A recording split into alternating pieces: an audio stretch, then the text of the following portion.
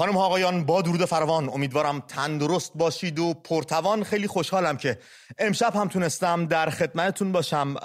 بگم پیش از اینکه برنامه رو آغاز کنم و مهمونمون رو معرفی بکنم، بگم مراسم 40 هیمن حمزه شهید میهن برگزار شد. مراسم 40 فؤاد محمدی در کامیاران بود. مراسم 40 شهید میهن فؤاد قدیمی، مراسم 40 زانیار الله مرادی و مراسم 7 آیدا رستمی پزشک از دست رفتمون برگزار شد. بچه‌ها شرکت کردن، همیهن‌ها سعی کردن تسلای خاطر بازماندگان باشن. امیدوارم پرشورتر، پررنگتر، با همت‌تر در کنار این خانواده‌ها بایستیم. چه خانواده‌ای که عزیزی رو از دست دادن، چه خانواده‌ای که در بند عزیزی رو دارند و دلناگرون، دل آویزان به دنبال فرجام هستن که چه خواهد شد. خبرگزاری حقوق بشری هرانام آماری از معترضان محکوم به اعدام در یک قدمی حکم اعدام منتشر کرده. به گفته این خبرگزاری علاوه بر 2 معترضی که حکم اعدامشان به اجرا در آمده، تاکنون 11 نفر دیگر، 11 تن دیگر بگیم بهتره، به اعدام محکوم شدن و 47 تن دیگر با اتهاماتی مشابه روبروان که امیدوارم زودتر برهند از این مخمسه‌ای که درش گیر کردن. امشب مهمونی دارم که فکر میکنم باهاش آشنا باشید، دورادوریا از نزدیک. نادر نوری کهن اینجاست. نادر جان، درود بر تو، خیلی خوش اومدی. امیدوارم درود بر شما و همه هموطنان عزیزم در سراسر دنیا که برنامه شما رو میبینن. مرسی که اومدی، قبول زحمت کردی. با توجه به دردی که داری و شرایط جسمانی که داری، واقعا این سفر رو انجام دادن و به اینجا خودت رسوندن برام خیلی ارزشمنده و ازت ممنونیم از این بابت. نادر نوری کهن پیمانکار و فعال اقتصادی، مهندس، کسی که هیچ تپه دست نیافتنی تو آرزوهاش برای خودش به جا نذاشته بود، به یک بار متهم ردیف اول پرونده ترور دانشمندان هسته‌ای شد. نادر، چرا؟ ببینید، من خودم هیچ وقت فکر نمی‌کردم اتفاق برای من بیفته. قبل از دستگیری هیچ زمان احتمالش هم نمیدادم، چون من هیچ کار سیاسی انجام نمیدادم، عضو هیچ گروهی دسته‌ای هیچ چیزی نبودم و فعالیت خودم رو داشتم انجام میدادم که بر اساس اون سناریویی که وزارت اطلاعات نوشته بود، به قول آقای افگالی دنبال گردنی برای تناب دار بودن، دنبال آدمایی بودن که تو این سناریو بگنجونن، جا بدن و چند نفر اعدام کنن که پرونده بسته بشه. تو اخبار اومد چند نفر از دانشمندان هسته‌ای ترور شدن به دست عوامل مخوف و سری موساد و آمریکا و انگلیس که بعداً کاشف فهمیدن نه همشون هم دانشمند هسته‌ای نبودن، یکی مأمور خرید بوده، یکی کارشناس برق بوده، مثلا اینکه مسائلی از این دست، و خود دولت گویا اینها رو ترور کرد و دنبال قاتلینی میگشت که به گردنشون بندازه. برامون تعریف کن نادر. امروز همه ما میدونیم که کسایی که کشته شدن در واقع دانشمند نبودن، حالا کارهای مختلفی انجام میدادن و خود وزارت اطلاعات اینا رو ترور کرد. حالا برای اینکه پرونده رو جمع بکنه و یه جوری اذهان عمومی رو مثلا به که ما دستگیر کردیم و خانواده این شهدا رو ارضا بکنه، از نظر سیاسی هم یه وجهی داشته باشه این کارشون، اعلام کردن که افرادی رو دستگیر کردیم که 107 نفر در این پرونده دستگیر شدن. 107 نفر واقعا بیگناه، یعنی من بودم، دوست عزیزم مازیار ابراهیمی در کردستان عراق و بقیه از ایران که در بین ما دانشجو بود، راننده اتوبوس بود، راننده شخصی بود و خیلی شغلای عادی زندگیشون داشتن ایران انجام میدادن و هیچ کدوم خلافکار نبودن یا گناهی مرتکب نشده بودن. یه جایی تو این پرونده براشون پیدا کرده بودن و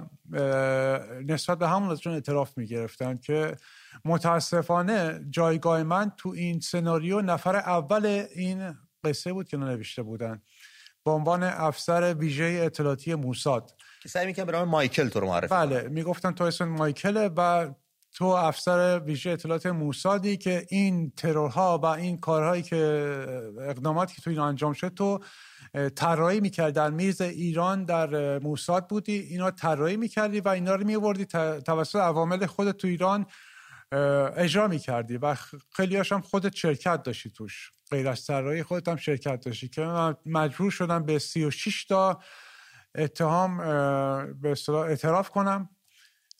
حالا پس از چند ماه فشار و شکنجه اعتراف کنم که از همونجا فکر میکردم که اگر اعتراف کنم شکنجه تموم میشه، ولی متاسفانه بعد از اون شکنجه بیشتر شد. من الان باید تمام جزئیاتش رو میگفتم دیگه. اون موقع این نبود که فقط بگم باشه شما میگید درسته و تموم بشه قضیه. نادر، اینی که میگید از من اعتراف گرفتن، خب اونا بر این باور بودن که یا دوست داشتن این اتفاق بیفته که تو سر دسته این گروه تروریستی، اگه میشه اسمش رو گذاشت به قول اونها، بودی و با ضرب و شتم ازت اعتراف گرفتن، یا اینکه نگفتن بنویس؟ من گفتی بله من بودم بیا بنویسم و نه، من اجباری بوده بکنه. یک ماه اول زندان اوین بودم که اونجا تقریبا 4 بار شکنجه شدم. منو یک روز گفتم میخوام دادگاه، ولی در واقع بردن یک زندان فوق امنیتی به نام 300 خارج از تهران که گفتن اینجا زندانی هست که برای شکنجه ساخته شده و اینجا دیگه از اینجا زنده بیرون نمیری در واقع. و اونجا تو زیرزمینش اتاقهایی داشت که مخصوص شکنجه ساخته بودن. ابزارهای اونجا بود، دستگاه‌های اونجا بود که برای شکنجه ساخته شده بودن و اونجا مشکلی نداشت. کسی هم داد میزد، فریاد میزد، چون من وقتی شکنجه میشدم اتاق من، سلول من یه جایی نزدیک راهروی بود که به اون زیرزمین میرفت. من وقتی خودم شکنجم تموم شد میمدم تو سلول خودم، صدای افراد دیگری میشنم که شکنجه میشدن و من بیشتر عذاب میکشیدم از این چون میدونستم چه اتفاق داره برای اون شخص میفته اون زیرزمین. نادر، ما داریم توی ضرب المثل هامون، توی گفته هامون که سر بیگناه پای دار میره بالای دار نمیره، ولی جمهوری اسلامی خلاف همه اینها رو به ما ثابت کرد. نشون داد سر بیگناه بالای دار میره، دل به دل راه نداره، آدم به آدم میرسه یا نمیرسه، هر چیزی. چرا میونه این همه 80 میلیون جمعیت ایران یهو بیان دست بذارن روی نادر نوری کهن و بگن نادر تویی اونی که ما دنبالش بودیم، بیا با ما بریم؟ ببینید یه سناریو نوشته بودن، به قول آقای افکاری، مرحوم افکاری، دنبال گردنی برای تنابه دار میگشتن، یعنی دنبال افرادی میگشتن که به اون سناریو بخوره. حالا من شاید به خاطر چهرم، شاید به خاطر که مثلا تو کردستان کار میکردم، شاید به خاطر موقعیتی داشتم به نفر اصلی میخوردم که بقیه دوستانم مثل مازیار ابراهیمی و بقیه دوستان و بقیه کسایی که بودن به نقشای پایین‌تر بهشون داده بودن که این سناریو تکمیل کنن و این افراد اعدام کنن و این پرونده رو یه جوری ببندن با اعدام کردن افراد بیگناه. میدونستن که هیچ کدوم از ماها هیچ کاری انجام نداده بودیم و فقط میخواستن یه جوری تحت شکنجه فشار ما اعتراف کنیم، چون تنها چیزی که من متوجه شدم در جمهوری اسلامی مورد قبول قاضی، البته نمیشه گفت اینا قاضی هستن، در واقع قضاوت انجام میدن، این چیزی که دیکته شده بهشون و نوشته شده از قبل. من تصورم این بود که در جمهوری اسلامی، یعنی در هر دولتی، وقتی شما به یه مشکلی برخورد میکنید و وقتی حالا شکنجه شدید، ولی وقتی که وارد دادگاه میشید، اون قاضی بر اساس یه سری اسناد و مدارک باید داشته باشه که شما رو با توجه به اونها محکوم کنه و مجازات کنه. من وقتی که میخواستم برم دادگاه خوشحال بودم از اینکه دارم میرم دادگاه، بالاخره از اون وضعیت در میام و عدالت سرا و قاضی و قاضی هست و من میتونم برم اونجا حرفمو بزنم، اونا قبول میکنن، چون من میدونستم هیچ کاری نکردم و هیچ مدرکی علیه من نیست. ولی قبل از اینکه من به دادگاه اصلی برم، 3 روز قبل از اون من بردن پیش آقای صلواتی و ایشون من گفتش که منو میشناسی؟ گفتم نه. گفتش که پایین میز چی نوشته؟ گفتم شعبه 15. گفتش که تو تلویزیون من ندیدی؟ گفتم نه. گفت خب تو اسرائیلی هستی، تلویزیون ایران اصلا نگاه نمی‌کنی. و کاغذی رو دست من داد که من خوندم، حکم اعدام من قبل از دادگاه صادر کرده بود. چطور میشه یه قاضی قبل از اینکه صحبت‌های اون متهم رو بشنوه و یا وکیلی باشه ازش دفاع کنه یا اسناد مدارکی وجود داشته باشه که ثابت کنه واقعا این شخص این کار انجام داده، حکم اعدام صادر کنه؟ و من گفتش که این حکم اعدامت نگاه کن و تو میری چند روز فرصت میدم، میری همکاری میکنی با بازجوات که کارهایی که در آینده میخواستید انجام بدید که نشده انجام بدید رو اعتراف کنی و من بهت کمک میکنم، به حبس ابد محکومت میکنم. این دقیقاً کی اتفاق افتاد؟ تو رو گرفتن چند وقت نگه داشتن؟ چقدر شکنجت کردن و کی دادگاهت بود؟ ببینید من رو گرفتن زندان. نادر من ازت معذرت خواهی بکنم، هم از طرف خودم از طرف همه همیهنانمون که دارم مخاطرات بد رو برات مرور میکنم، ولی ما نیاز داریم اینها رو بدونیم. ببخش ما رو. من 10 سال گذشته، باورتون نمیشه که هر روز هنوز هم بعد 10 سال هر روز هر شب که بخوام بدون هیچ پیش زمینه یا خبری یا چیزی دوباره به یاد میارم و صبح که پا میشم بلافاصله دوباره به یاد میارم. این هر روز دارن تکرار میشه چون قابل فراموش کردن نیست. مشکل نیست. به هر صورت ممنونم ازت که میگی. دلم میخواد که همونجوری که قبلا مصاحبه کردم صدام ملت ایران بشنون و بدونن با چه سیستمی روبرو هستن، با چه حکومتی روبرو هستن و بی دلیل میشه یک آدم بیگناه رو، خیلی خیلی افراد زیادی رو تو این سالهایی که من دیدم بیگناه، اگر یک کسی کاری کرده باشه، حالا کوچکترین کاری کرده باشه، اگر یه اتفاق براش بیفته میگه خب یه کاری کرده، ولی افرادی که زندگی عادی داشتن، در واقع هیچ کاری هم نکرده بودن، هیچ خلافی هم تو زندگیشون نداشتن، رو اعدام کردن. نادر بیگناه ما رو گرفتن اونطور که خودت داری میگی و یه مدت نگرش داشتن، شکنجه های شدید. برامون بگو اگر دوست داری، و اینکه چقدر نگهت داشتن، چقدر شکنجت کردن، چی ازت میخواستن و کی دادگاهت برگزار شد؟ درست. من 1 ماه زندان اوین بودم. تو اون 1 ماه 4 بار تقریبا شکنجه میشدم. البته شکنجه به این صورت بود که با شلاق به تخت فلزی میبستن و کف پاها رو میزدن که پاها نابود میشد. بعد گفتن میخوان ببریم دادگاه، ولی دادگاه نبردن. من بردن یک زندانی که بهش گفتن زندان فوق امنیتی به نام 300. اونجا بازجو گفتش که اینجا آخر دنیاست، تو اینجا زنده بیرون نمیری و اعتراف میکنی، همینجا میمیری، همینجا ما چالت میکنیم. همکاره من بالا یه جایی هست که چال میکنن تو هم نقش خدا رو بازی میکرد. بله دقیقاً جمله‌ای که به من گفت من یادمه. گفت اینجا جایی هست که خدا وجود نداره، ما خداییم. من تعیین میکنم که تو زنده بمونی یا بمیری. اون چیزی که من میگم درسته، چون ما تعیین میکنیم که وزیر کی باشه، نماینده کی باشه و اگه ما نباشیم اینا هم نیستن. در واقع مرگ زندگی اونها هم دست ماست. به این دیدگاهی رسیده بود و فکر کرد چنان قدرتی داره که نقش خدا رو بازی میکنه اونجا. چقدر تو رو شکنجه کردن؟ چقدر اونجا بودی تا دادگاه برات تشکیل شد؟ ببین 1 ماه تو اوین و اونجا شکنجه شروع شد. اونجا مختص شکنجه و بازجویی شدید بود. حدوداً 4 ماه من اونجا تونستم مقاومت کنم در مورد شکنجه که می شدم، چون شکنجه خیلی متفاوت تر بود نسبت به چیزی که تو زندان اوین انجام می شد. من بردن توی زیرزمین، یه سری اتاق بود، یعنی زیرزمین اونجا مختص شکنجه بود، ساخته بودن برای شکنجه، انواع اقسام ابزار و دستگاه مختلف. یکیش آپولو بود، یه صندلی بود که بهش بس میکردن دستبند و پابند و به اون سیستم متصل میشدین و برق وصل میکردن، تمام سلولای بدن آدم از بین میرفت، یعنی دچار تشنج. یه کلاه فلزی هم تو سر میذاشتن، آویزون میکردن. خیلی خیلی شکنجه متفاوت و زیاد. حتی 3 بار من رو بردن اعدام مصنوعی. 3 بار این اتفاق؟ بله 3 بار بردن توی اتاقی، گفتن با تنابدار گردنم بود، روی چارپایه بودم. خودم انقدر که فشار روم بود خیلی دلم میخواست که اون لحظه این صندلی رو بزنن من بیفتم و اعدام بشم، چون خیلی فشار روم بود.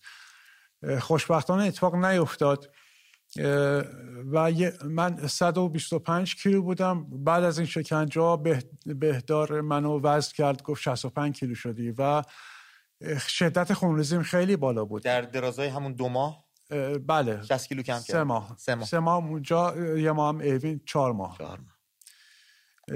تونستم مقاومت کنم چون بنیه قوی داشتم، شاید روحیه خوبی داشتم و چون بیگناه بودم نمیتونم قبول کنم که من ترور کردم یا آدم کشتم. همچین کاری نکرده بودم. چرا باید قبول کنم؟ چی شد که مقاومتت شکست نادر؟ اون لحظه‌ای که گفتی آقا بیار من بنویس، اصلا من بودم. ببین اون نقطه کجا بود؟ من وزنم خیلی کم شده بود، 65 کیلو شده بودم و خونریزی خیلی زیاد داشتم. اون کسی که بهش میگفتم بهیار، اون اومد به من گفتش که من کاری ندارم تو چیکار کردی. با این وضعیت که دارم میبینم تو 2 روز دیگه بیشتر زنده نیستی. برو چیزی که میخوان رو بهشون بگو تا دست سرت بردارن و راحت کنن، راحت بشی. در واقع من خودم هم احساس کردم که اتفاق داره میفته، چون دیگه توانی نداشتم که مقاومت کنم. یک شب اومدن با خشونت، افراد زیادی بودن، منو کشون چون من دوستم راه برم، اینقدر پاهم برم کرده بود و قدرت راه رفتن نداشتم. منو بردن زیر زمین و حکم من نشون داد، گفتش که یا امشب حرف میزنی، حکم از قاضی گرفتم، یا میکشمت. اون کسی که مسئول این پرونده بود. بعد 2 نفر گذاشتن بالا سر من بستم به اون تخت فلزی و گفتش که 100 ضربه شلاق به تو میزنیم، اگه تو این مدت هم تو این ساعت هرچی هم بگی ما قبول نمیکنیم، 10 ثانیه بهت وقت میدم که اعتراف کنی که رفتی اسرائیل. و تو 10 ثانیه اگه نگی دوباره شروع میکنیم. من 4 بارش رو تونستم بشمارم. این 400 ضربه خوردی؟ نه 2 نفر میزدن هر کدوم، یعنی 100 تا هر نفر میزدن، 200 تا هر دفعه میزدم، یعنی 800 تا شد. من این 4 تا رو تونستم بشمارم که از حال رفتم چندین بار. بعد آب میریختن، دوباره منو به هوش میوردن، دوباره شروع میکردن که از کف پاهم شروع کردن که بعد اون نفری که اونجا بود مسئول اون پرونده بود، بازجو بود، میگفت خب کف پاش دیگه حس نداره، بریم بالاتر. و همینجور رسیدن تا کمرم اومدن بالا. 2 بار من احساس کردم روحم از بدنم خارج شد و وحشت کردم که دیگه لحظات آخری که من زندم و اگر مقاومت کنم بی خود میمیرم، بی گناه میمیرم. که گفتم اوکی، اون چیز شما بگید من قبول دارم، باشه من اسرائیل رفتم. که همونجا من نگه داشت و گفتش که خب حالا بگو چوری رفتی اسرائیل؟ گفتم اینجا نمیشه، میبینید من چقدر خونریزی دارم و حالم چقدر خرابه. من قبول کردم دیگه و منو ببرید تو سلول، بعداً بهتون میگم. که منو بردن دوباره تو سلول، سرم به بست کردن و یا کسی اومد کار پزشکی رو انجام داد و زخمامو به اصطلاح درمان کرد، پانسمان کرد. آره، مسکنای قوی من تزریق کردن. اون بازجو میگفت اینا بسازش، من فردا لازمش دارم با همین مضمون. اون مسکن خیلی قوی زد و من فردی که حالم بهتر شد دوباره اومد سراغم و دوباره گفتم من بیگناهم. گفت دوباره میبرمت همونجا دیگه، اگه بگی کاریم کردم قبول نمیکنم. نادر، شاید خیلی بیرحمانه است اینی که دارم میگم، یعنی میخوام بگم شاید باید یک آدمی قوی با استقامت بالا این بلا سرش میومد شبیه تو که بتونه جون سالم به در ببره و بیاد بیرون بگه چه خبره تو اون سوراخ‌ها، بگه چه اتفاقی داره سر مردم میفته، بگه اینا کیان. بگو بردار. ببین قبل از که من دستگیر بشم، وقتی تلویزیون میدیدم یک نفر داره اعتراف میکنه با حالا به هر اعترافی، تهش با خودم فکر کردم حتما یه کاری کرده، یه کار کوچیک‌تر هم تا نباشد چیزکی، مردم نگوین چیزهای خودمون. یه کار خیلی کوچیکی هم کرده، حالا بزرگترش کردن. بالاخره نمیشه الکی یکی رو بگیرن. وقتی اتفاق برای خودم افتاد و فهمیدم که 106 نفر دیگه غیر از منم تو این داستان هستن بیگناه، در واقع فهمیدم که نه، این به این شکل نیست. اینها یه سناریو رو می‌نویسن، دنبال آدمایی هستن که بیارن جا رو پر کنن بعد اعدام کنن.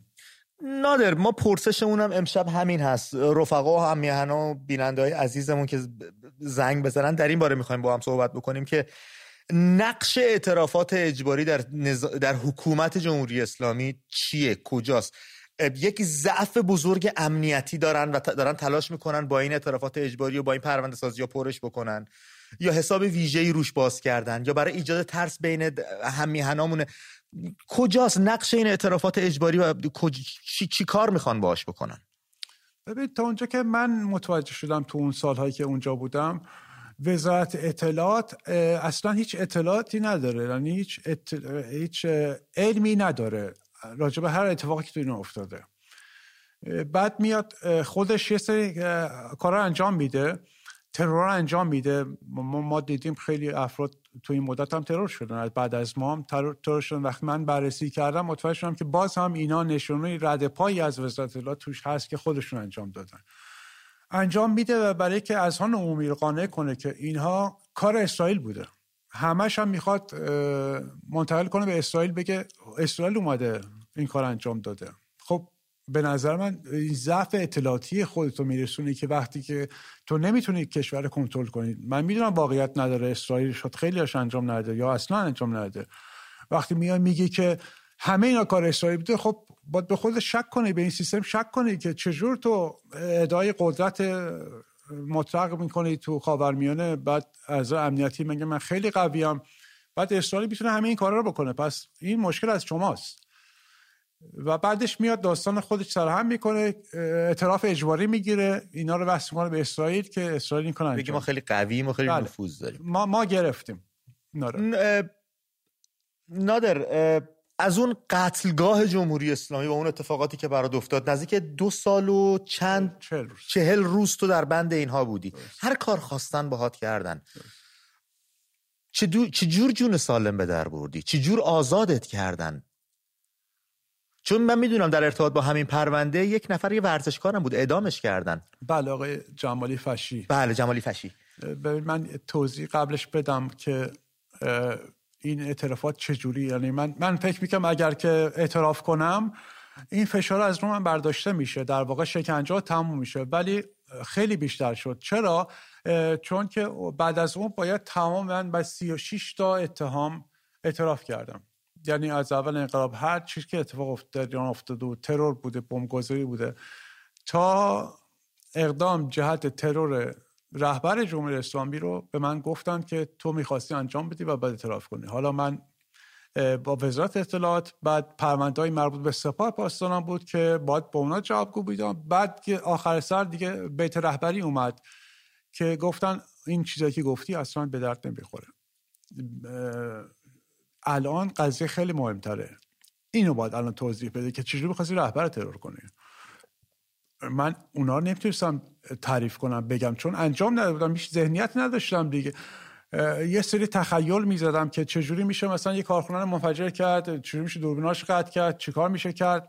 بعد کار به اینجا رسیده بود که توی نقشه ترور رو باید تو ذهن طراحی می‌کردی و اونو میگفت آره این بوده. آره بعد میگفتم فرداش میگفتن اینجاش اشکال داره، اصلاحش میکردن، یا بعضی موقع یکی میومد کمک میکرد. موقعی بود که مثلا نماز بود، مثلا اونا میرفتن، یه نفر مراقب من بود، اون میگفت مثلا خب اینو بگو یا این کار. میومدن تو رو کتک میزدن، شکنجت میکردن، بعد از آن که میگفتن میرفتن نماز میخوندن. بله نماز میخوندن. همون زمان که منو میخواستن شکنجه کنن اول قرآن میخوند و میگفت بر اساس این آیه قرآن من میتونم تو همینجا الان بکشم. یعنی بر اساس اونها منو شکنجه میکنه، بر اساس قرآن. این اعترافات اجباری که ازت گرفتن شفاهی بود یا مکتوب؟ 2 تا بخش داشت. بخش زیادش مکتوب بود که من با 36 تا با تمام جزئیات، یعنی جایی که خب من این کار انجام نداده بودم. میرسیم به جایی که میگفت ماشین چی بوده، من نمیدونستم چه ماشین چیه، اسم همین ماشین رو میگفتم زیر اون شکنجه تا مثلا میرسم به سمند یا مثلا پژو. خب اوکی رنگش چی بوده، همین رنگا رو میگفتم تا برسم مثلا به سفید. قبول میکردن. دوباره یه سال دیگه مثلا فلان شخص که با تو بوده راننده بوده چی پوشیده بود یا رنگ لباسش چی بود. همین ها رو خودشون میدونستن که دروغه، ولی میخواستن یه جوری از من اعتراف بگیرن و بنویسم و امضا کنم با جزئیات که همینا رو بعداً بکنن پرونده تو دادگاه علیه. چطور آزاد شدی؟ از دست جون سالم به در بردی که امروز اینجا بشینیم با هم دیگه و راجعش صحبت کنیم. اما پیش از اینی که اینو برامون تعریف کنی اجازه بدن شماره تماس برنامه رو بگم به رفقامون که اگه خواستن زنگ بزنن در این رابطه با هم صحبت بکنیم که نقش اعترافات اجباری در حکومت جمهوری اسلامی چیست و چرا اینقدر روش مانور میدن، اینقدر جایگاه مهمی برای خودشون داره که هیچ سند و مدرک دیگه ای رو قاضی نمیپذیره و میگه اعترافات این آقا حالا اصلا براش مهم نیست. درست دارم میگم دیگه؟ درسته. من این شماره رو اعلام بکنم 2044 14 03 800 407 2044 14 03 800 407 2044 14 03 800 407 شماره تماس برنامه. میتونید زنگ بزنید روی خط برنامه در این باره با هم گفتگو کنیم یا هر پرسش دیگه ای از نادر اگر دارید میتونید بپرسید. فکر میکنم نادر با روی باز پاسخگو باشه با توجه تا. نادر با صندلی چرخدار داری میری، تردد میکنی میری یا میای، چه آسیبی بهت رسیده؟ ببینید آسیبا و بعد اون چگونه آزاد شدن هم برامون بگو. 2 تا بخش داشته. آسیبایی که اونجا درصد شکنجه به من وارد کردن، از نظر فیزیکی دچار مشکل شدم که من 3 بار عمل جراحی انجام دادم ولی هنوز خوب نشدم و بدتر دارم میشم، هنوز با ویلچر جابجا میشم. یه آسیب دیگه که به نظرم این بدتر از اون اولی است، درد رو میشه رو تحمل کرد، آسیب روحی که من هر روزم شب میخوام بخوابم یادم میاد اون بازجویی ها، شکنجه ها، و صبح که بیدار میشم بدون هیچ خبری، بدون هیچ چیزی دوباره یادم میاد و در روز درگیر این مسائل بعد از 10 سال هستم. تو سوای جسم روحت هم مجروح شده و زخم روحت مثل که خیلی کاری تر از جسمت بوده. هیچ وقت ببین من نمیتونم شکنجه رو هر چی برای شما تفسیر کنم، هیچ کس نمیتونه درک کنه مگر کسایی که متاسفانه رفتن و اینجوری بگم بلا سرشون اومده، تجربه کردن. امیدوارم هیچ کس تو دنیا این تجربه نداشته باشه دیگه، ولی نمیشه گفت شکنجه یعنی چی. فقط ما کلمش رو میدونیم شکنجه، عمق این واژه تا کجا میتونه بره رو درک نمی‌کنیم. میتونه که با روح روانت بازی کنن، شخصیت رو از بین ببرن، تهدید به تجاوز بشی، خودت، خانوادت، اعضای خانوادت اینجوری به همت بریزن و جسمی همزمان. و این اصلا تایم نداره تو بگی شما روزی 1 بار یا هفته 1 بار بیو نصف شب خوابی در وا میکنن، میریزن 10-15 نفر بلندت میکنن، کشون میبرن شکنجه میکنن و نمیتونی اصلا جمعش کنی. نمیدونم چی میگی، نمیخوام بهت بگم نمیدونم چی میگی، نمیتونم درکش کنم. من یه شماره دیگه اعلام کنم واسه رفیقامون که با این شماره تماس بگیرن، بعد چگونگی عزیزتون برامون بگو، بریم درنگی بکنیم، برگردیم برنامه رو با هم ادامه بدیم. 2044 1298 91 81 60 2044 1298 91 81 60 شماره تماس است که میتونید زنگ بزنید روی خط برنامه. یه بار دیگه میگم آرومتر با تومنی 2044 1298 91 81 60 میتونید زنگ بزنید روی خط برنامه. نادر چطور جون سالم به در بردی؟ از آزادیت بگو برام. ببینید اتفاقی که افتاد، از 107 نفر 101 نفر رو آزاد کردن زمستان 92. دولت عوض شد، رئیس جمهور عوض شد، وزیر اطلاعات عوض شد، اعضای وزارت اطلاعات عوض شدن و فهمیدن که تناقضاتی وجود داره تو پرونده و یه چیزایی با هم جور در نمیاد و خوشبختانه بعد از اون دوباره اومدن پرونده رو بررسی کردن و بعد ما رو منتقل کردن به دادگاه جنایی قاضی شهریاری که یه تیم دیگه خارج از وزارت اطلاعات اومد پرونده رو بررسی کرد و دوباره بازجویی‌ها شروع شد و از اون دفعه دیگه همه حقیقت رو گفتن که به چه دلیل این حرف رو زدن، تحت چه فشاری این حرف رو زدن، واقعیت رو گفتن و افراد زیادی آزاد شدن که ما متوجه میشونیم که دارن میرن سند گذاشتن و آزاد شدن.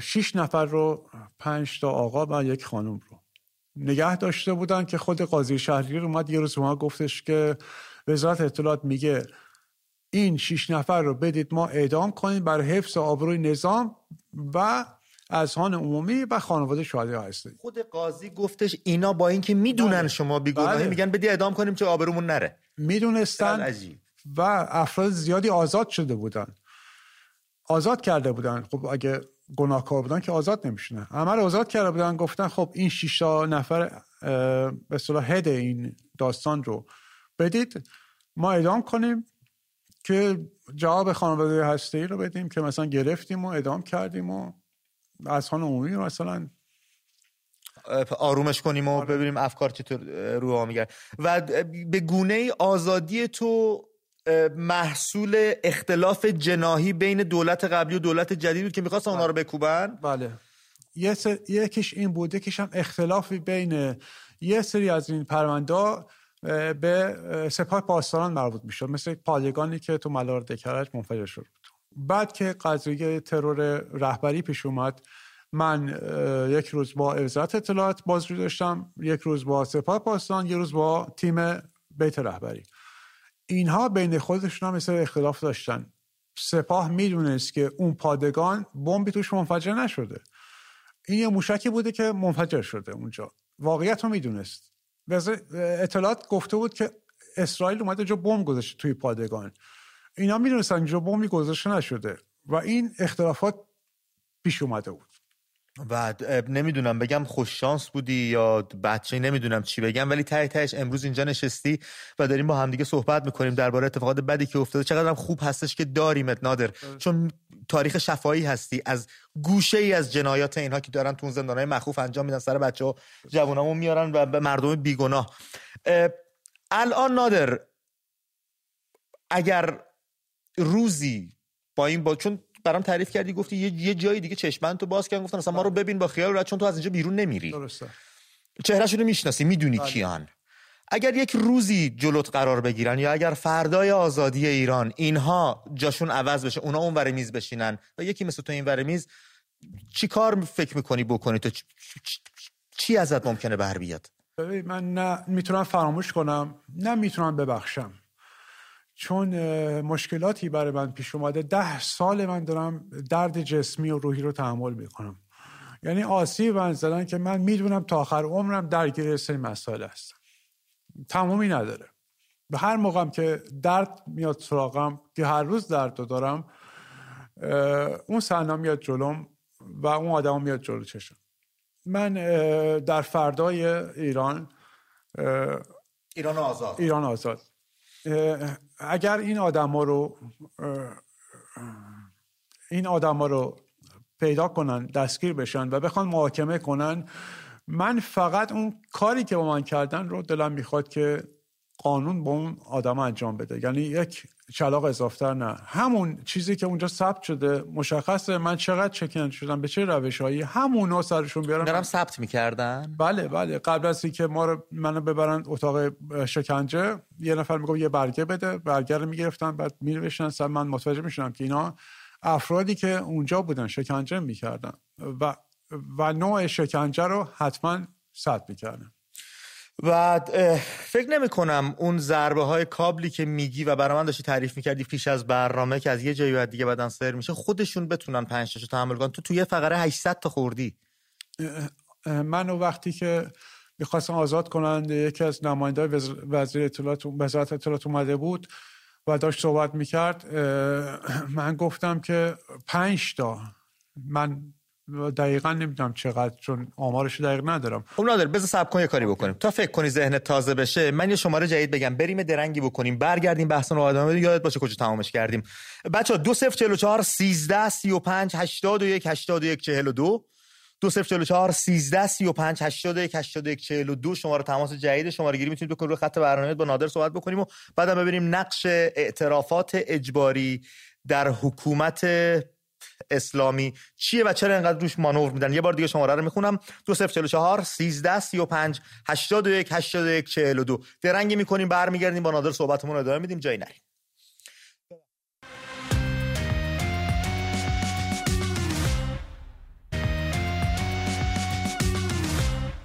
خوش برگشتید به ادامه امیدیم. همچنان با نادر عزیز نوری کهن صحبتمون رو ادامه میدیم. نادر، یه مطلبی داشتیم میگفتیم، من صحبتو قطع کردم، ببخشید، اونو ادامه بدیم با هم دیگه. 2044 13 35 81 81 42 شماره تماس هست، میتونید زنگ بزنید روی خط برنامه با نادر صحبت بکنیم. اگه پرسشی دارید در این زمینه‌هایی که برامون صحبت کردش بپرسید، یا اینکه در رابطه با نقش اعترافات اجباری در نظام اسلامی با هم دیگه صحبت بکنیم. صحبتتون گوش می‌کنیم. نادر، سوالتون تو گفتید موقعی که نماینده وزارت اطلاعات اومد منو آزادم بکنه، به 5 مورد مثل که اشاره کرد، یا 5 چیز رو داشت بهت میگفت. اونجا صحبتمون قطع شد با هم دیگه. بله، من چیزی که بهش گفتم که من نمیدونم چقدر شکنجه شدم، ثبت شده، شما میدونید، شما خودتون میتونید 5 ضربه اون شلاق رو تحمل کنید. گفت نه نمیتونم. خودش گفت نه. آره، گفتم هر چقدر بهتون پول میدن میتونید تحمل کنید. من نمیتونم تحمل کنم، چون شلاق اون چیزی نیست که شما فکر کنید که کابل برق خیلی نرمه. چیزی که به من نشون میدادن جلوی چشم می آوردن یک کابلی بود که آرمور داشته، کابل فشار قوی هست که دورش فلزه، نمیشه گفت که آهنه، نمیشه گفت که کابله، یعنی انعطاف پذیر نیست در واقع. با تمام قدرت اینو میکوبن حالا پشت کمر که پای من الان کل شکسته و مایشای پام از بین رفته و دکترم رفتم میگه هیچ درمانی نداره، باید تحمل کنی. من هر روز پا میشم کف پام به شدت درد میکنه علاوه بر کمرم و بقیه. نادر بذار امیر بهمون زنگ زده از تهران، با امیر صحبت کنم، پرسشی ازت دارم. امیر جان درود بر تو، رو خط برنامه هستی، با نادر نوری کهن با شما صحبت میکنیم. سلام عرض میکنم خدمت شما و مهمون عزیزتون. روی ماه امیر جان صدای من واضحه؟ بله برادر، صحبتاتو میشنویم. ببین من یه مطلبی رو میخوام بگم، زیاد بی ربط نیست به موضوع برنامه‌تون. شما همیشه تو صحبتاتون میگید که باید از خشونت دوری کرد، من موافقم اینا، ولی یه سوالی میخوام بپرسم از شما، دوست دارم هم از مهمانتون بعد از اینکه تماسم قطع شد جواب بدن. فرض کنید شما توی شرایط خطرناکی قرار گرفتید، یه شغالی مثلا میخواد به شما حمله کنه، توی قفسی جای دربسته هستید، بعد به خودتون بگید که من خب آدم خشنی نیستم، من خشونت نمی کنم و اون میخواد به شما حمله کنه. حالا به هر دلیلی تو این شرایط قرار گرفت، جدا از اون پشت سرتون هم خانواده‌تون، کشورتون، همه چی قرار داره. به نظر شما توی یه همچین شرایطی باید صحبت کرد با اون شغال یا مثل خودش رفتار کرد؟ اینو من دوست دارم که از خودمون بپرسیم. یه نکته هم سریع بگم زیاد وقت برنامه‌تون نگیرم. یه مسئله هم هستش که خیلی این روزا فکر من رو مشغول کرده، این که چرا کشته شدگان و شهدای این انقلاب این به طرز عجیبی جسدشون، این پیکراشون پس داده میشه، یکی چشمش تخلیه شده، یکی بدنش دوخته شده. من به نظرم اینا وارد، یعنی این مسائل از کنترل حکومت هم خارج شده، نیروهای سرکوبگر و وارد دارن یه کارایی میکنن که اینا هم نمیخوان مردم بفهمن. من به نظرم کسانی که عزیزانشون از دست دادن حتما از این چیزها سند و مدرک درست کنن و به دکترای خارج از کشور، کسایی که کارشناس این مسئله هستن بفرستن. شما فرض کنید یکی دستگیر میشه، چرا باید چشمش تخلیه شده باشه؟ چرا باید بدنش از بالا پایین دوخته شده؟ یه مورد دیگه، حالا من اسما رو یادم نیست، میگفتن که کل بدنش گچ گرفته شده بوده. چرا باید این پیکرها دزدیده بشن و پس داده نشن؟ چی نشون میده اینا؟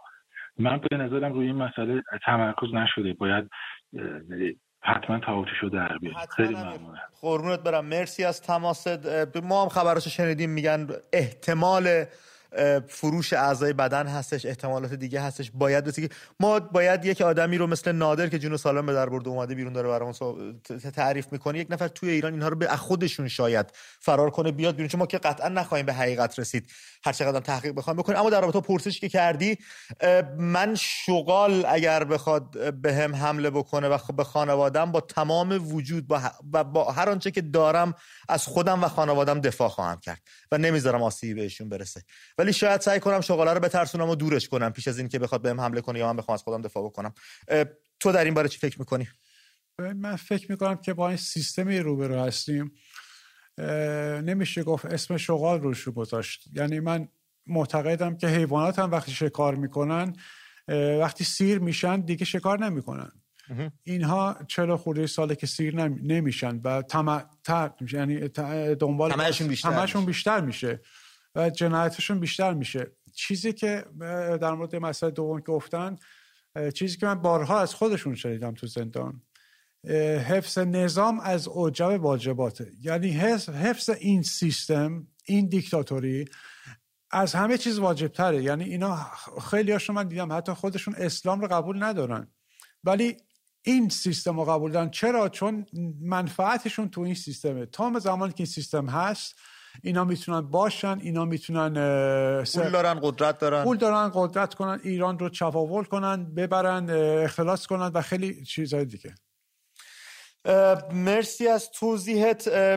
ما خودمون هیچ وقت خشونت رو ترویج نکردیم، هیچ وقت هم به بچه‌ها نگفتیم ساکت بشین از خودتون دفاع مشروع انجام ندید، چون فکر میکنم اینا انقدر وحشی هستن دارن دنبال بهونه میگردن تا مردم رو قتل عام کنن، از اون مردم رد بشن. اجازه بدید من شماره تماس دیگه بگم به رفقای گلمون: 2044 1287 24 41 38 2044 1287 24 41 38. این شماره تماس میتونید با این شماره تماس بگیرید و با هم گفتگو کنیم، صداتون رو گوش ما برسونید. گرچه دارن ممانعت میکنن، دارن سعی میکنن سد راه ارتباطی من و شما بشن، اما خب شما همیشه پافشاری خودتون رو انجام دادید. نادر، الان خیلی از بچه‌ها در بند هستن و خیلی گرفتارن، دارن سعی میکنن براشون پرونده سازی بکنن، از ورزشکار، از هنرمند، از افراد عادی جامعه گرفته. پیشنهاد تو به خانواده‌های این عزیزای خودشون چیه؟ تویی که تجربه داشتی و تونستی جون سالم به در ببری. من 2 مسئله رو خدمتتون بگم بر اساس تجربه که داشتم. ببینید، هیچ مدرکی علیه این معترضی نیست. شخصی سطر زباله رو هل داده، شخصی گاردریلی رو کنده، شخصی بغل کرده یا گلی داده و اینها رو اومدن براشون پرونده سازی کردن. تنها چیزی که سند حساب میشه تو دادگاه اعترافه. یعنی تا زمانی که اون شخص اعتراف نکنه و ننویسه، اون تنها مدرکیه که میتونن برن دادگاه. البته من اون دادگاه هم قبول ندارم، چون میدونم که این دادگاه قاضی ساله‌ای توش نیست که بر اساس شواهد مدارک بخواد اظهار نظر بکنه. این بهش دیکته میشه که فلان شخص باید همچین مجازاتی بشه، حالا اعدامه، حالا زندان، هر چقدر هست. وزارت اطلاعات، عوامل اطلاعات تصمیم میگیرن که این شخصی که دستگیر کردن چند سال حبس بکشه یا اینکه مثلا اعدام بشه یا چه اتفاقی براش بیفته. قاضی هم همون رو امضا میکنه. چیزی که به من مستقیم میگفتن، ما مینویسیم برای قاضی که قاضی چه رأی بده و قاضی ایشکار است. خودشون مستقیم به من گفتن بارها. من میدونم خیلی سخته، من خودم بیشتر 4 ماه نتونستم تحمل کنم. شرط من شاید خیلی تفاوت میکرد. شکنجه رو خیلی سخته، بالاخره هر کسی یه توانی داره، یه روزی خسته میشه، یه مقدار میتونه تحمل کنه. ولی من خواهش میکنم کسایی که تو ایران دارن مبارزه میکنن، اگر یه روزی بازداشت شدن، تا اون جایی که میتونن اعتراف نکنن، مقاومت کنن و اگر که باز هم به دادگاه رسیدن جلوی قاضی، جلوی دوربین ها، اعتراف نکنن که همین مسئله یک سندی میشه که بر اساس این سند میتونن هر کار خواستن بکنن. هر کاری خواستن بکنن. نادر، در سیستم جمهوری اسلامی این قانون اساسی که خودشون درست کردن یک سری حق و حقوق به مردم داده شده، حالا هر چقدر ناقص، هر چقدر کم، اما خب یک حقوقی به مردم داده شده. تو آیا نمیتونستی با استناد بر قانون اساسی و حقوق شهروندی از اینا شکایتی بکنی، مطالبه گری بکنی؟ چون ما بهمون یاد ندادن حقمون رو بگیریم. حتی اگه حق من یه دونه مداد باشه اینو من باید برم بگیرم. نمیدن، تو سرمون هم میذارن، ما میگیم ای بابا ایرانه دیگه، اینا اینجوریان. نه، اینا اینجوریان یعنی چی؟ قانون اساسی من یه حقی رو داره، آیا میتونم اون رو پیگیری بکنم؟ نمیتونی. چرا؟ چون کل سیستم مجموعاً فاسده. شما نمیتونی بری کلانتری از رئیس کلانتری شکایت کنی، خب اونم خودش مشکل داره. وقتی شما یه سیستمی در کل دچار مشکل هست، شما به کجا شکایت کنی؟ به کی؟ از کی به کی شکایت کنی؟ کل این سیستم دست اوناست. قاضیای اونا هستن، رأی قاضیا رو اونا تعیین میکنن و به هیچ جای نمیرسه. من شکایت نکردم چون اصلا میدونستم که هیچ نتیجه نخواهد داد و شاید وضعیت من رو بهتر کنه. اما خب همون اختلافاتی که بین خودشون بود تونست یه سری پیش زمینا رو فراهم بکنه که تو بتونی از چنگ اونا رها بشی دیگه. آیا خودشون این جناحی که هم درگیر بودن چطور تونستن تو رو بیارن؟ به همون قوانین استناد کردن یا 2 بخش داشت. یکی که در اواخر که ما زندان بودیم دولت عوض شد و رئیس جمهور عوض شد و وزیر اطلاعات عوض شد، تیم اطلاعاتی عوض شد و این مرسومه در ایران. وقتی دولت جدید میاد، دولت قدیمی رو میخواد یک جوری محکوم کنه به سری مشکلات. خب این تیم جدید اومدن یه جوری رو پرونده ما فوکوس کردن که یه سری تناقض توش پیدا کردن، متوجه شدن که اشتباهه و میخواستن یه جور دولت قبلی رو محکوم کنن. هیچ سند مدرکی هم علیه ما نبود، هیچ کاری ما نکرده بودیم. بعد تو پرونده من یه بخشش مربوط به سپاه بود، یه بخش وزارت اطلاعات، یه بخش هم بیت رهبری. یه اتفاقاتی در سپاه افتاد مثل پادگانی که منفجر شد، میگفتن منفجر شد و اسرائیل که ما باشیم رفتیم اونجا بمب گذاشتیم. خود سپاه میدونست اونجا بمبی منفجر نشده، یک موشکی داشتن تست میکردن منفجر شده. سپاه از این موضوع اطلاع داشت. وزارت اطلاعات میگفتش که عوامل اسرائیل اینا که این هم رئیسش اومدن اونجا بمب گذاشتن، اینا میدونست. خب این اختلافات تو خیلی از پرونده ها بازجوهاش اومدن سراغ من میگفتن که تو توهم میزنی شبا. چرا؟ گفتش که این پرونده سالها پیش بسته شده، عواملش دستگیر شدن، پرونده جلوی من میذاشت، عکس‌ها نشون من میداد، میگفت اینا گرفتیم و اعدام شدن، اصلا حتی به اسرائیل نرسیدن. چرا تو اومدی اعتراف کرد؟ گفتم کاری که بلایی که سر من آوردن سر هر کی بیارن مجبور میشه اعتراف کنه. میدونید من چیکار کردن؟ گفتن آره میدونیم، تو رو سلاخی کردن. خودشون اذعان داشتن. کلمه‌ای که به کار میبرد میگفت سلاخیت کردن تو زندان. و دقیقاً میدونستن چه بلای سر ما اومده و این حرفا رو برای چی زدیم. بعد از اینکه آزادت کردن و گفتن بیگناهید، نادر ازشون شکایتی کردی یا سعی کردی غرامت؟ البته غرامت چی آدم میخواد بگیره اینجوری وقتی روح آدم رو چنگ زدن بهش، اما خب به هر روی. ببینید من توی اون 107 نفر مشکلی که برام پیش اومد این بود که اینا فکر نمی‌کردن من یه روز آزاد بشم. 100% مطمئن بودن که من اعدام میشم. منو میبردن توی خونه‌ای که از من مستند داشتن درست میکنن از افسر ویژه اطلاعاتی موساد. حول و حوش اون خونه میدونی کجا بود؟ تقریبا دوره عباس‌آباد. آره، چون چشمام بعضی موقع باز بود میدیدم. حولش عباس‌آباد، حالا دقیقاً جاشو نمیدونم ولی میدونم اون حوالی بود. یه خونه خیلی شیکی بود که دوربین بود، فیلمبردار بود، کارگردان داشت و داشتن از من مستند درست میگن که وقتی من اعدام شدم بعد از اون مستند پخش کنن بگن این افسر اطلاعاتی موساد ما بالاخره گرفتیم در ایران. که خب این اتفاق نیفتاد. اونجا که منو بردن یه روز چشمبند من رو باز کردن، من همیشه چشمبند داشتم، باز کرد، گفتم خب همه شما رو دیدم، خب ببین اسم من فلانیه، اسم من فلانیه، این بازجو فلانیه، بازجو فلانیه، همه رو ببین، تو اینجا زنده بیرون نمیری. مطمئن بودن من اونجا زنده بیرون نمیام و این یک مشکل مضاعفی شد که وقتی من آزاد شدم تنها کسی بودم که اینا رو دیده مستقیما و اسامیشو میدونست. روز آخر تو حیات زندان اوین بازجو بود، رئیس زندان بود، معاونش بود و چند نفر دیگه که گفتن که ما اینجا نتونستیم تو رو بکشیم، تو همه ما رو دیدی، اسامی ما رو میدونی، بیرون راحت‌تر میکشیمت. یه ماشینی موتوری میاد میزنه تو راحت از بین میره. که من بعد از زندان 1.5 سال خودم رو تو خونه حبس کردم، نمیتونستم برم بیرون، میترسیدم که یه کسی بیاد منو بزنه، نمیتونستم اصلا از خونه برم بیرون. انقدر قصت عجیب غریب و دردآور و آموزنده که آدم اصلا دوست نداره صحبت رو با تو تمام بکنه. من شماره جدید به رفقای گلمون بدم اگه دوست دارن تماس بگیرن، اگه خطا رو نمیبندن. 2044 12 52 56 15 24 2044 12 52 56 15 24 شماره تماس جدید ما هستش. اینا اگر ببندن شماره باز هم داریم، مشکلی نیستش، اونو اعلام میکنم، با اون شماره زنگ بزنید با هم صحبت کنیم.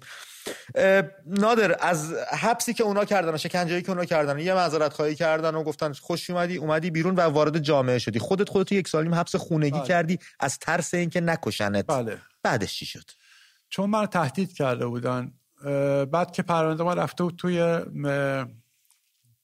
دست قاضی شهریاری، خود قاضی شهریاری من گفت حواست به خود باشه بیرون میری، اینا چون این تهدید کردن ممکن عملیش کنن. یعنی خود قاضی من هشدار میداد که حواست باشه اینا این کار ممکن انجام بدن. که من بعد از 1.5 سال تونستم بیام بیرون و کار کنم دوباره. این راهی که پیمودی اومدی رو دوست داری برام بگی که اون چه مشقاتی داشت، چطور خودت تونستی برسونی و حالا که اینجا رسیدی برنامه چیه؟ چی کار میخوای بکنی نادر؟ ببینید من وقتی که آزاد شدم بعد از 1.5 سال که بلند شدم گفتم خب اگه قرار اتفاق بیفته تا 2 سال خورده تو زندان بودی، 1 سال نیم خودت حبس کردی، خب نمیتونی تا آخر عمر این کارو بکنی، تو حبس خودتو نگه داری. آره. یه دونه همینجا نگرش داریم. خط جدیدمون رو مثل که هنوز نبستن تا بازه. من تلفن‌ها رو بگیرم. رامین از تهران بهمون زنگ زده، باهاش صحبت بکنیم. رامین درود بر تو، رو خط هستی. سلام، حال شما خوبه؟ خسته نباشید. روی ماهت رامین جان، زنده باشی. یه نکته ای رو من می‌خواستم خدمتتون عرض کنم. عرض ادب دارم خدمت مهمان برنامه‌تون. خیلی سوال بود برای من که مردم فکر میکنن که مثلا حکومت‌ها و کشورهای دیگه با این تحریمایی که دارن میکنن واقعا میخوان که اینها برن. ما باید بدونیم دنیای منافع شخصی و منافع دولت هاست. مردم نمیتونن فکر کنن پشتشون باید به یک دولتی بیاد و اونا واقعا پشتیبان مردم باشن. از هر لحاظ ما مردم از اول و آخر باید پشتمون به خودمون گرم باشه، دست سر زانوی خودمون بگیریم. هیچ حکومتی تو دنیا قسم نخورده که 100% مواظب ما باشه، مثل یک پدر دلسوز. ما خودمونیم. اونا اگه تحریم میکنن 100% قطع شد تماست رامین صدات. اما خب میدونم چون ما هم هر شب تو برنامه داریم میگیم ما غیر از هم دیگه کسی رو نداریم، برای همین دستمون نباید ول کنیم. هر کس هم به ما بخواد کمک بکنه فردا 1001 انتظار از ملت ایران و کشورمون خواهد داشت. اجازه بدید با خدا نور هم صحبت بکنیم از تهران. خدا نور درود بر تو، ممنون از تماس صحبتاتو میشنویم. درود بر شما، خسته نباشید. سپاس خدا نور جان. صحبت‌های نادر رو شنیدی تا به اینجا، نظر در رابطه با گفته‌های نادر چیه و چه پرسشی میتونی ازش داشته باشی؟ واقعا اصلا حالم بد شد شنیدم. بعد جز اینم از اینا نمیشه توقع داشت کاری که اینا میکنن با مردم ما. بعد فقط باید همه با هم باشن و اگه با هم نباشیم از اینا بدترش میشه. خدا نور، به گمان تو نقش اعترافات اجباری تو جمهوری اسلامی کجاست دقیقاً؟ چرا اینقدر روش مانور میدن؟ چرا تنها دستاویزشون این اعترافات اجباری میتونه باشه؟ ضعف اطلاعاتیه؟ نابلدیه؟ نه ببین بحث نابلدی نیست، اینا خیلی هم بلدن. خب اینجا بحث ترسه. خب اینا تمام و کمال دارن از هر که بلدن، هر زوری که دارن میزنن که فقط خفقان کنن، فقط خفقان. به خاطر اون مرسی از تماست خدا نور عزیزم، لطف کردی، نام خدا نورم رو خودت گوشی، ازت ممنونم. یلدا از کرج بهمون زنگ زده. نادر با یلدا هم صحبت بکنیم. یلدا جان درود بر تو.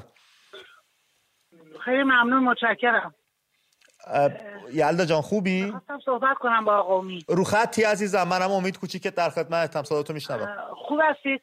من در رابطه با برنامه امشبتون میخواستم صحبت بکنم. بله. این آقایی که تشریف آوردن نادر نوری کهن، بهشون بگید که در رابطه با این آقایونی که شکنجهشون داده بودن و دیدن چهرهاشون رو لطف بکنن الان معرفیشون بکنن که لااقل مردم الان بشناسنشون، بدونن شرایطشون چجوریه، در چه پست‌هایی دارن کار میکنن و آیا باز در مسند کار هستن، که بتونن در رابطه با این مسئله باهاشون برخورد بکنن و بدونن که کیا هستن و در همسایگی کیا هستن که مواظب خودشون و اون اطرافیان باشن. بله مرسی یلدا جان، به نکته خوبی اشاره کردید. اتفاقا یکی از پرسش‌های من از نادر همین بود، در این باره برامون صحبت میکنه. نادر ببینید من فکر نمی کنم تأثیری الان داشته باشه. شاید در فردای آزادی ایران ما اینا رو 100% میتونیم پیدا کنیم و محاکمه کنیم، ولی امروز اگر من اینا افراد رو مثلا اسمایی که بهم گفتن، اینا اسمای مستعار خیلی زیاد دارن، اسم واقعیشون نیست که من بگم و کسی بشناسه اینا رو. هویت‌های مختلفی برای خودشون درست میکنن به سادگی و چهرهاشون رو که چیزی که در خاطر من هست، حالا اگر که حالا باز اگه بتونم این کار انجام میدم. من فکر میکنم تو اگر یک هنرمند، یک آرتیست، یک نقاش داشته باشی و بتونی بگی و اون بکشه، به چهرهشون بتونی نزدیک بشی و این چهره و این عکس‌ها خیلی به کار ما خواهد اومد در فردا ایران آزاد. من به تو موضوع اشاره کنم. یکیش که دوست عزیزم گفتش که برای این که ما منتظریم یه اتفاق تو ایران بیفته، یک کشوری بیاد کمک ما. شاید منم قبلا این فکر رو میکردم، منتظر بودیم که حالا مثلا یک کشوری بیاد و یک مثلا جنگی رخ بده یا مثلا دخالتی باشه که ایران آزاد بشه. ولی این اتفاقی در ایران اعتراضات شکل گرفت، قبلا اعتراضات انجام میشد، چند نفر دستگیر میشدن، چند نفر کشته میشدن، بعد تموم میشد. چیزی که من دارم احساس میکنم که مدت زیادی مردم تو خیابون، الان من دارم درک میکنم که وقتی که این خبرها پخش میشه که کسی شهید شده، به جای 1 نفر 10 نفر دیگه میان تو خیابون و خونه بر نمیگردن، بعد بیشتر میان مقاومت میکنن هستن. این که ما دنبال یک کشور دیگه، دنبال یک لیدر هستیم. الان تک تک جوانای من به نظرم خودشون لیدرن و خودشون میتونن کارو در بیارن با این رشدتی که دارن انجام میدن، دارن سازماندهی میکنن در هر چیز، هر توانی که دارن، داری بخشای کوچیک کوچیک بزرگ هر چی که میتونن. یکی از همین جوانایی که داری بهشون اشاره میکنی فکر میکنم علی باشه از اصفهان، بهمون زنگ زده. بذار صحبتاشو بشنویم ببینیم علی بهمون چی میگه. علی درود بر تو، روی خط برنامه هستی. علی میتونم خسته نباشی. به روی ماهت دادا صحبتاتو میشنویم. سلام میکنم به شما، به آقا نادر نوری کهن. به روی ماهت برادر. ای وای زدن علیمونو، قطع شد تماس، در ایتونیست تماس. نادر جان ببخشید صحبتاتو قطع کردم. جوانای ما ترسشون ریخته، روز به روز داره به شمارشون افزوده میشه و خودشون فکر میکنن بتونن خودشون رو رها کنن. دقیقاً احساس من اینه که الان نسبت به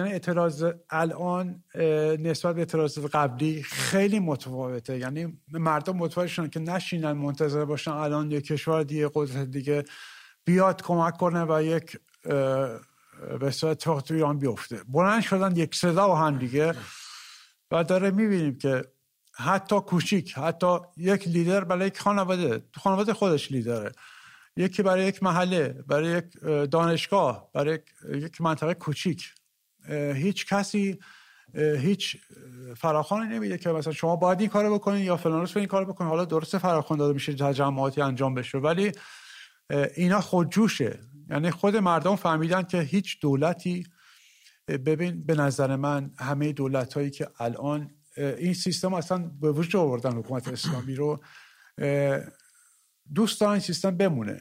چیزی که من فکر میکنم اینها ببخشید یک لولو در خاورمیانه نیاز دارن که کشور دیگر از این بترسونن که سلاحاشون رو به اینا بفروشن.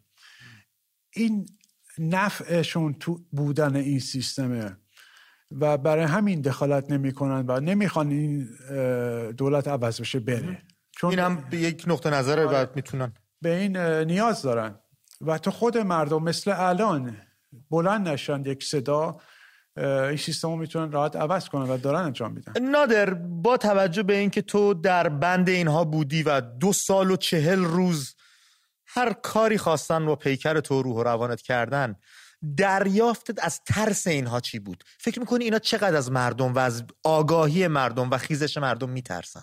اینا چیزی که من متوجه شدم درصد کمی هستن، یعنی درصد بالایی نیستن.